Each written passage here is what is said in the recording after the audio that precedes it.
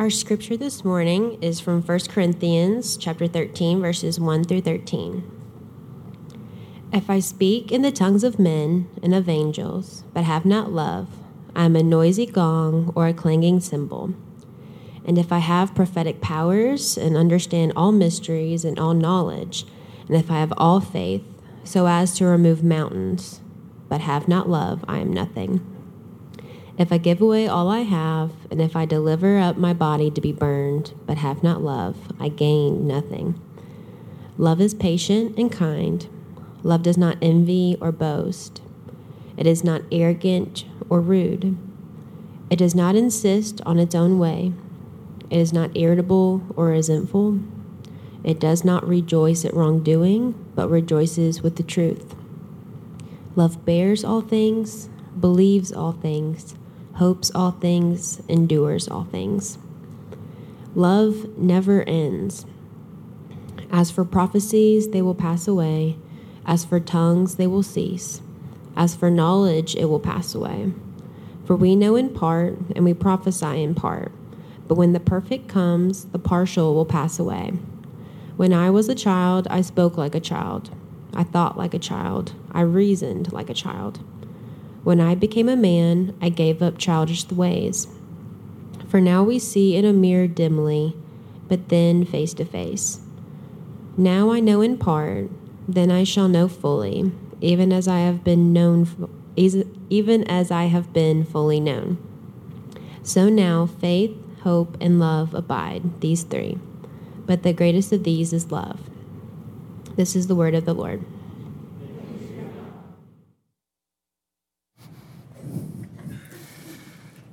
Thanks, Caroline Billions. Well, what we've been doing for the past few weeks is we have been just working our way through what may be the most famous, well-known chapter in the whole Bible, 1 Corinthians 13, which is a chapter that's focused primarily on the subject of love. And it's important to remember that these words were not written by Paul to newlyweds. He wrote these words to a church. And that already shows you that faith in Jesus is not a private thing. It's not, okay, I believe this stuff about Jesus, and then I just kind of wait for God to take me to heaven one day. You just already see from just the way that this is even laid out that when you become a Christian, when you put your faith in Jesus, it rearranges everything about your life, and so that your orienting disposition towards everything around you now is through a disposition of love. The way that you relate to your friends and to your family and your neighborhood and your coworkers, it's all changed because of faith in Christ. And at the end of verse 5, Paul fleshes out, okay, well, what does it look like to have a disposition of love towards somebody that has hurt you, towards somebody that has wronged you? Look at verse 5. He writes, it, meaning love, does not insist on its own way. It is not irritable or resentful. Love is not resentful. And I think that's a big enough idea for us to just camp on for a morning. So let's just try to answer 3 questions about this. What is resentment? What is love? Baby, don't hurt me. And how can we become people who love? How can we become people who don't choose resentment, but who choose the ways of love? So those are the 3 questions I want to try to answer with you this morning. What is resentment? What is love? And how can we become people who actually do it? So first, what is resentment?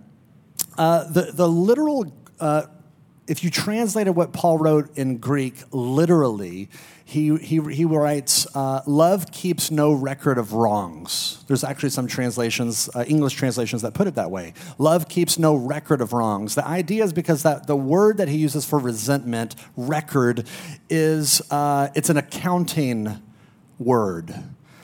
It has to do with ledgers. Now, we don't have like ledger books anymore. We do it all on Excel spreadsheets and QuickBooks, but a ledger book was a book that you would keep track of financial transactions, and credits and debits and things like that. And we used ledgers back in the day as a way to look back over the history, having a permanent record of what has happened historically so that you know who owes you money and who you owe money to. And so Paul has taken that language, he's taken that imagery, and he's using it to say, this is how we default into our relationships with each other. In other words, he's talking about the ways that we naturally keep score with one another. The way that we keep receipts in our relationships. That when someone has hurt us or wronged us, we file it in a mental filing cabinet, as it were. And for some of us, our files are pretty meticulous. And so, and we're quick to pull out that filing cabinet. So we might say to somebody, I don't know if you remember, but on September 18th, 2019, at 4:43 p.m. Eastern Standard Time, while we were driving southbound to your parents' house, you were incredibly rude to me in the card, and it still hurts. So we have a time-stamped, data point in our head of how people have hurt us. We have the video. And oftentimes we play the video to the person that hurt us, but really, more often than not, we just play the video on repeat in our own heads, keeping that memory alive over and over and over. And so it raises this question, okay, why in the world would anyone want to relive past pain? Why would anyone want to go there and do that? It sounds sadistic. Well, Lewis Smedes, who I've referred to a lot, a number of us up here have referred to a lot over the past few weeks, because he wrote a book over this whole chapter, wrote an entire book on 1 Corinthians 13, and Smedes comes to the rescue again on why we do this. Here's what he says. He says, quote, "We remember the hurts so that we can enjoy the pain of yesterday over and over again. We keep it alive for the pleasure we can get from our resentment against the one who hurt us." And you think, okay, that sounds sick. Who would want to enjoy the pleasure of the pain that we've received from somebody? And you and I think, all intuitively know why we do this, but let me give you 4 reasons why I think we do this.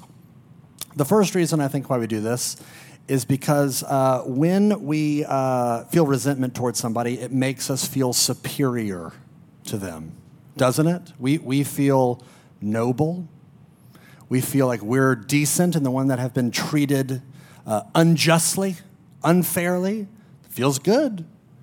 You often see this played out in marriage. I mean, it plays out in lots of different ways, but in marriage it might look like this, where the wife will, maybe on a ride home from a party, confront her husband and say, hey, tonight at that gathering, at this party, you totally embarrassed me.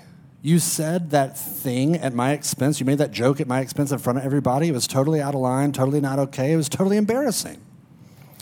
Now, the husband, instead of receiving that, owning that, apologizing for that, what does he do? He goes into the files, he goes into the records, and he says, yeah, but that's nothing compared to what you said 2 years ago when we were at that other party. Now, why would he do this? He hasn't forgotten. He's kept a record of it. He pulls out the record, though, to let her know what the virtue score is. Just because he may have made a little mishap tonight, it doesn't mean that she's winning the game of who's the better person contest that we seem to be playing right now. He's reminding her, okay, yeah, I may have messed up, but you've messed up way worse. Don't let this incident fool you into thinking you're the bigger victim here. I am. So we keep records because it makes us feel superior. Here's a second reason. We keep records because it's a way that we can control other people with it. If you have something on somebody, you can hold it over their head, and if they want to get back in your good graces, you can make them work for it. Dance, monkey, dance. Like you can control them. You can make them jump through hoops. Hold it over their head. Here's a third reason. because it justifies our self-pity. Often when we experience hard things, it's really easy to think and start to believe nobody has suffered to the degree that I have. And when you start to think I'm the biggest sufferer in the room, then that entitles you to special treatment. That entitles you to a break.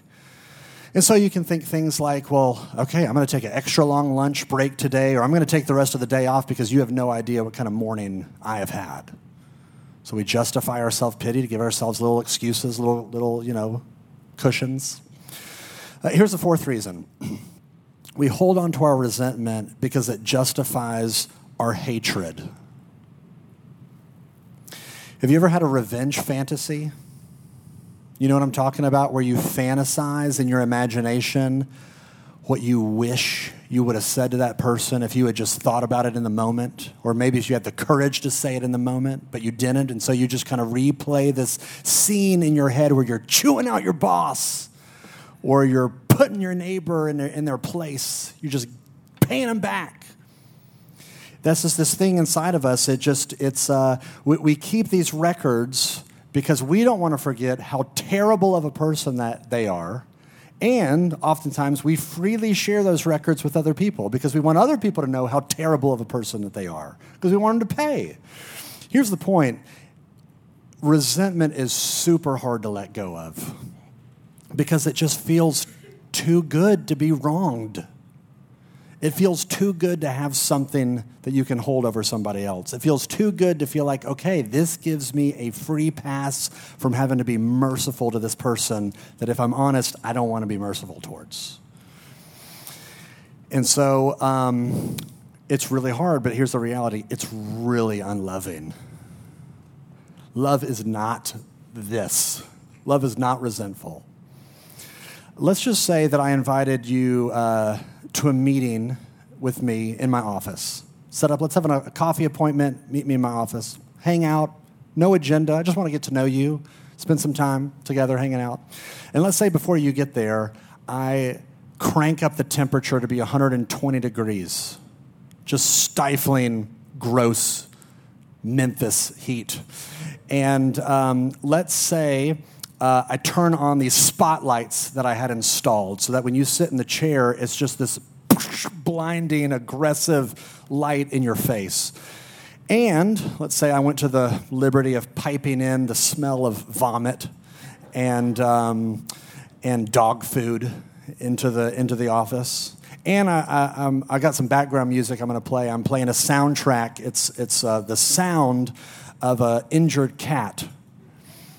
Now, if you were to come into this office, you would not want to hang out there very long, would you? You wouldn't stay in that room because that is not an environment that human beings are designed to thrive in. I mean, it is caustic on almost every level. I bring that up because when we hold on to our resentments and when we act out of our resentments, we're forcing people and we're forcing relationships into courtrooms with records and receipts and DNA evidence. And relationships don't tend to do well in courtrooms. That is not the environment where relationships are really designed to thrive.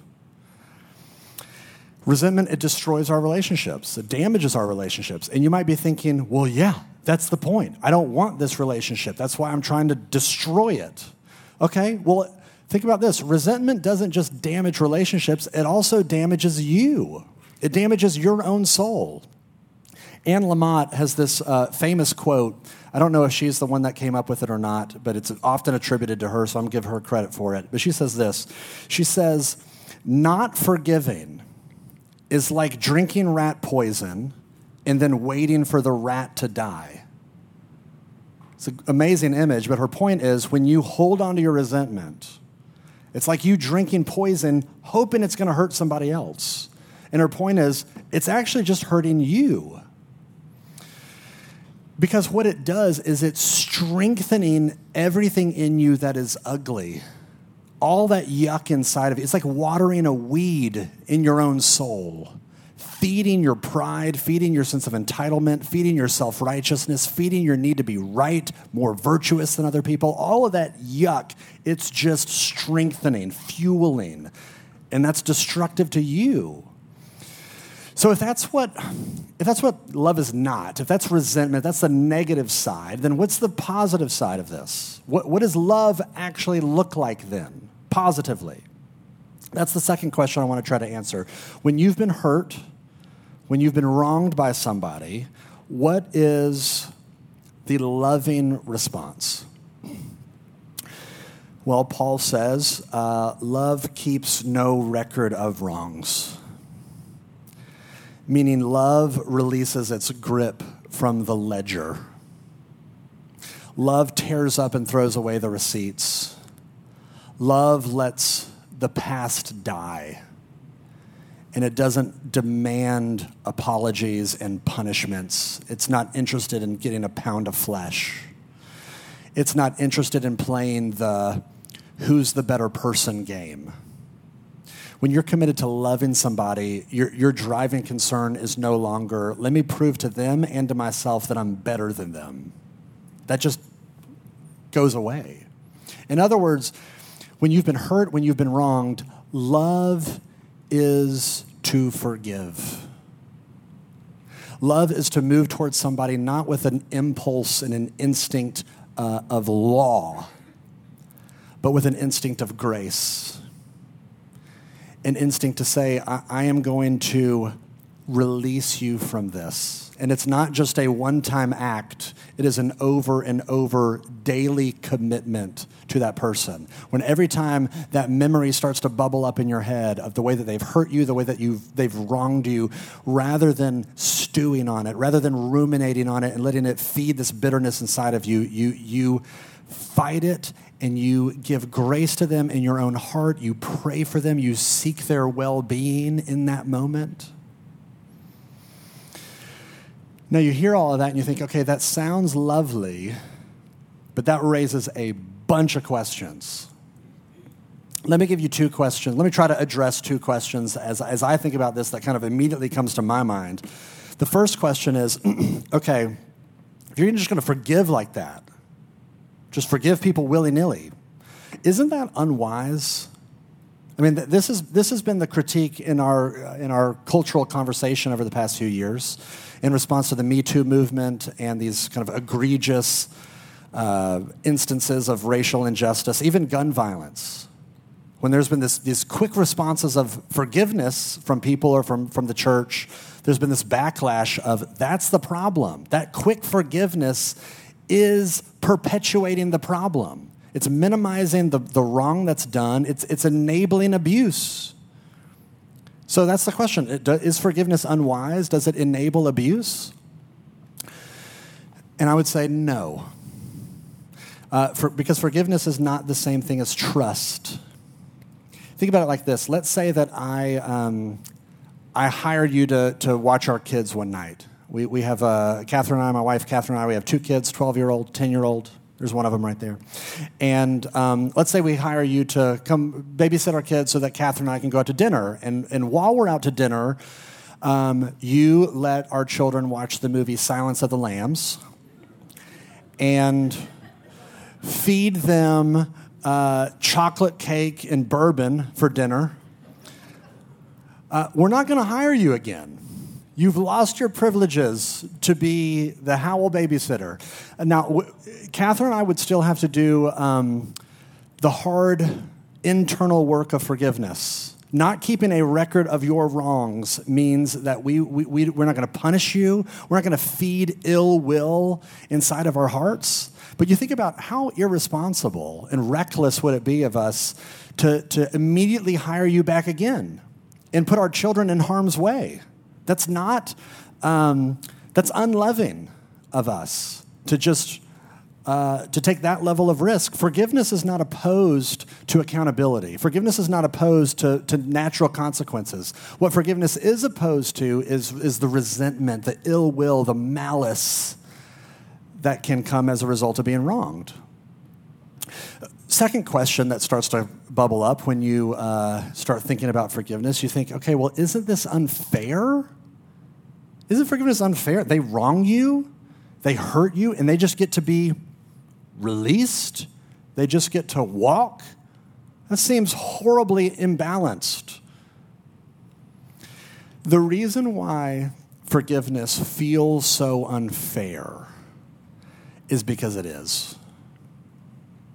Forgiveness is by definition unfair. It is you choosing to voluntarily give up your rights for payback and for punishment. And we don't want to do that. We don't like doing that. We want fairness. We want the courtroom. This is why we keep the records. This is why we prefer having our relationships in the courtroom. This is why this is so hard.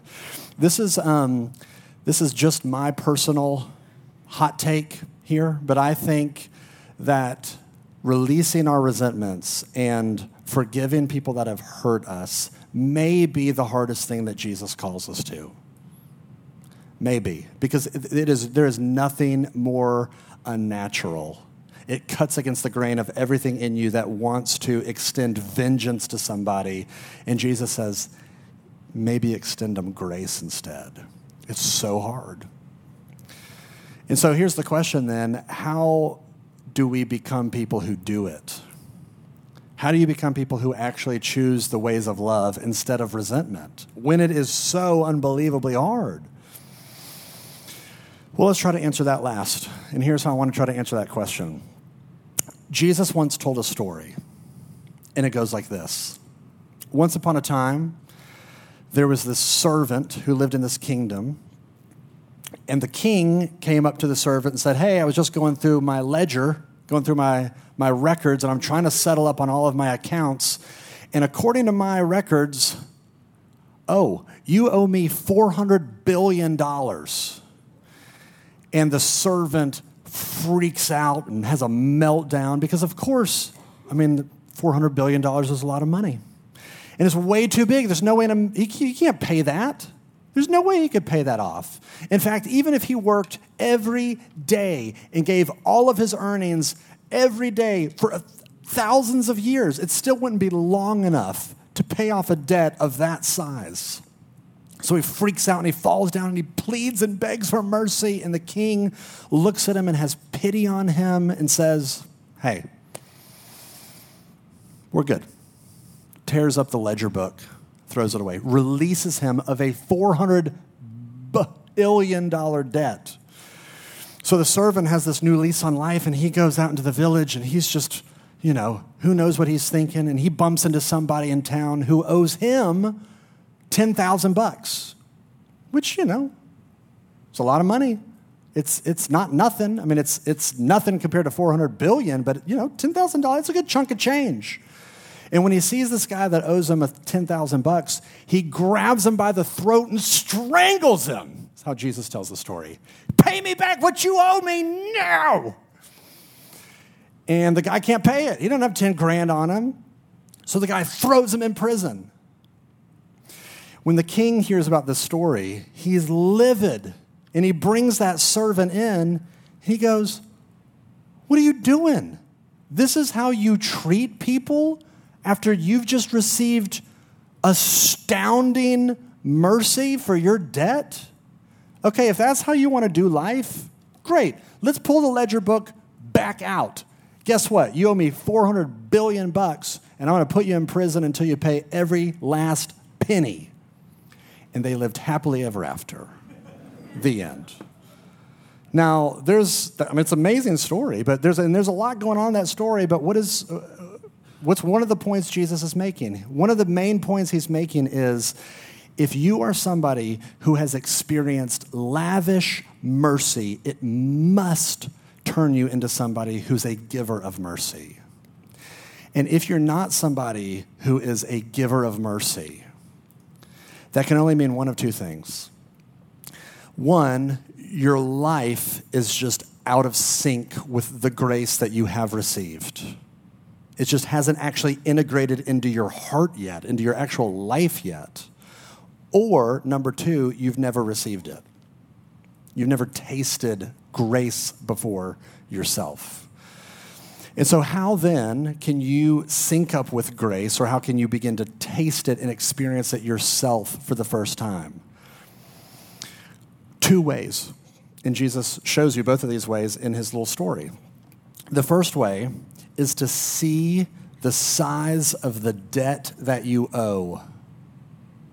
This is why Jesus intentionally chooses just this insanely large number, 400 billion. It's like bazillion, gajillion. It's this astronomical, incalculable number. And he says, that's what you owe the king. That's what you owe God. When you feel the weight and the gravity of that, that has to do something to you. That has to crush you at some level. So think about it like this. Let's just say, right now, you walked up here, walked up on stage, and slapped me across the face. What would happen? Few things. One, it would get real awkward real fast in here. I would fight back tears. I would feel embarrassed. Maybe somebody else here would come to my rescue and escort you out of the room and send you about your day. And that'd be about it. That's your consequence. You got to leave. Let's say, though, you did that same action, but you did it to Mayor Strickland.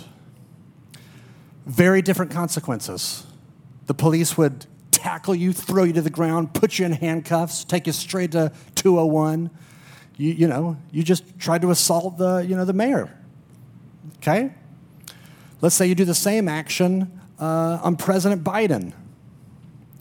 Different consequences. Secret Service, my guess, would not even hesitate. They just take you out right there. Just, you're trying to assault the president? We're not asking questions. We're just going to shoot you. Massively different consequences. Same action, though. What's the deal? You take one little action, slapping somebody, and you move it up through the hierarchy of importance and authority, and the consequences get bigger and bigger and bigger and bigger. So what happens when you slap God? What happens when you just spit in his face once? The ultimate authority, ultimate importance. Now you have cosmically enormous consequences. And you and I both know we don't just slap God once. We deny him and doubt him and disobey him and betray him over and over and over and over every day. And that record is so massive, that debt is so huge. This is why Psalm 130 says, if God kept a record of sins, who could stand? I mean, if he pulled out his ledger book and said, okay, it's time to settle up, you couldn't stand. It would crush you. It's too big. You could never pay it off. No amount of Bible reading and feeding the poor, no amount of saying your prayers is going to be big enough to cover that debt. So you have to see the size of your debt. And then here's the second thing you have to do. You have to see the size of the payment that Jesus made.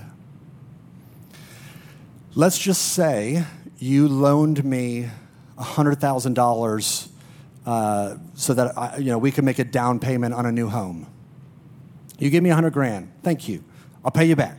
But instead of using that towards a new home, I take it down to Tunica and blow it all on blackjack. And I come back to you and say, I've made a huge mistake. And you look at me and you say, hey, you know what, buddy? I get it. Happens. It happened to me. I've done it before. I know what it's like to let it get away from you. We're good. You don't have to owe me anything. You realize that debt didn't just get magically evaporated. You just took a $100,000 loss. You absorbed it. When you forgive somebody, you're the one that's taking the hit. When the king in Jesus' story forgives that guy a $400 billion debt, that means that the king himself just took a $400 billion loss. The gospel of grace is that God himself absorbs the debt that you and I owe. That's why Jesus had to suffer and die on a cross. What is happening in that moment? It is God himself paying the debt. He's absorbing it in himself. He does not keep a record of wrongs against us because Jesus is paying the record of wrongs for us. Forgiveness is absolutely free to the person who's receiving it, and it is absolutely immeasurably costly to the person who is giving it. You put those two things together, I see the size of the debt that I owe, and you see the size of the payment that Jesus made, where I am released, I am freed from this. You put that together, that is the only thing big enough and beautiful enough to give you the resources to become somebody who chooses to love. It's the only thing that can actually re-engineer the human heart that would make you someone who gives grace. It's only when you experience it at that level. So how does that work? Let me flesh it out, and then I'll stop talking. Somebody hurts you. Somebody wrongs you. Somebody offends you. You have that natural instinct well up inside of you, this vindictive, malicious, I want them to pay. I want them to suffer. I want everybody to know about it. I want to feel better about myself. I want to keep replaying the tape. You can do that. There's nothing different about that, though, than how the rest of the world operates. That's the same impulse that's fueling outrage culture. It's the same impulse that's fueling cancel culture. There's nothing supernatural about that impulse. But let's say you stop. Let's say you have faith in Jesus and you stop and you remember what the gospel actually is. You say, okay, I'm gonna before I react to this impulse inside of me, let me meditate on the size of the debt that I have owed God, and you let that crush your pride. And you begin to think, okay, how in the world can I think of myself as superior to this person when I'm getting in touch with the magnitude of the debt that I'm responsible for? I can't see myself as a better, more superior person. It levels the playing field. In fact, what it does, as you're getting humbled by the size of your own debt, it actually starts to engender empathy in you, compassion in you for the very person who's hurt you, where you begin to think, okay, what they did was wrong, and they're accountable for it, but I've done that. Or, if I haven't done that, I certainly know I'm capable of it. I know my heart well enough to know if you put me in that person's story, you put me in that person's kind of life circumstances, I get it. I probably would do the same thing. It doesn't exempt them, but it gives you compassion for them. You let the size of your debt begin to humble you. And then here's the second thing. You stop and you say, okay, let me meditate on and think about the size of the payment that Jesus made on my behalf. He released me of my debts. I owe him nothing. He let me just walk for free out of complete grace. You know what that does? That brings you into the realm of grace. It pushes you out of the courtroom where you want to live and where you want to do all your relationships, and it pushes you into this world of grace where you no longer have to be right. You no longer have to be the superior one and the one who has all the answers and has all the records. You get to begin to start to relate to people with grace. You release them. And in fact, not just release them in such a way where you then just kind of tolerate their existence. You release them and actively pray for and seek their good. Because that's what Jesus did to you. Father, forgive them. They don't know what they're doing. That is somebody who is forgiving the people as they are nailing nails into his body. And so I want to end with a question. The question I want to leave you with is this. Who do you need to forgive? What is the tape that you keep replaying over and over in your head? The gospel of grace compels us to be people who love. And love is not resentful. Love keeps no record of wrongs. Amen. Let me pray for us. Father, I pray that you would give us eyes to see the magnitude of our debt and the magnitude of your grace and your costly love for us. And Father, I pray that the thrill of that the joy of that might give us such an inner delight, inner resources, where we might actually be able to give the very thing that you have given us. Help us to be generous with grace, quick to forgive, slow to anger. This is not natural for us, Father. We need your help. Help me and help all of us here reconfigure our hearts. And we ask all of this in Jesus' name. Amen.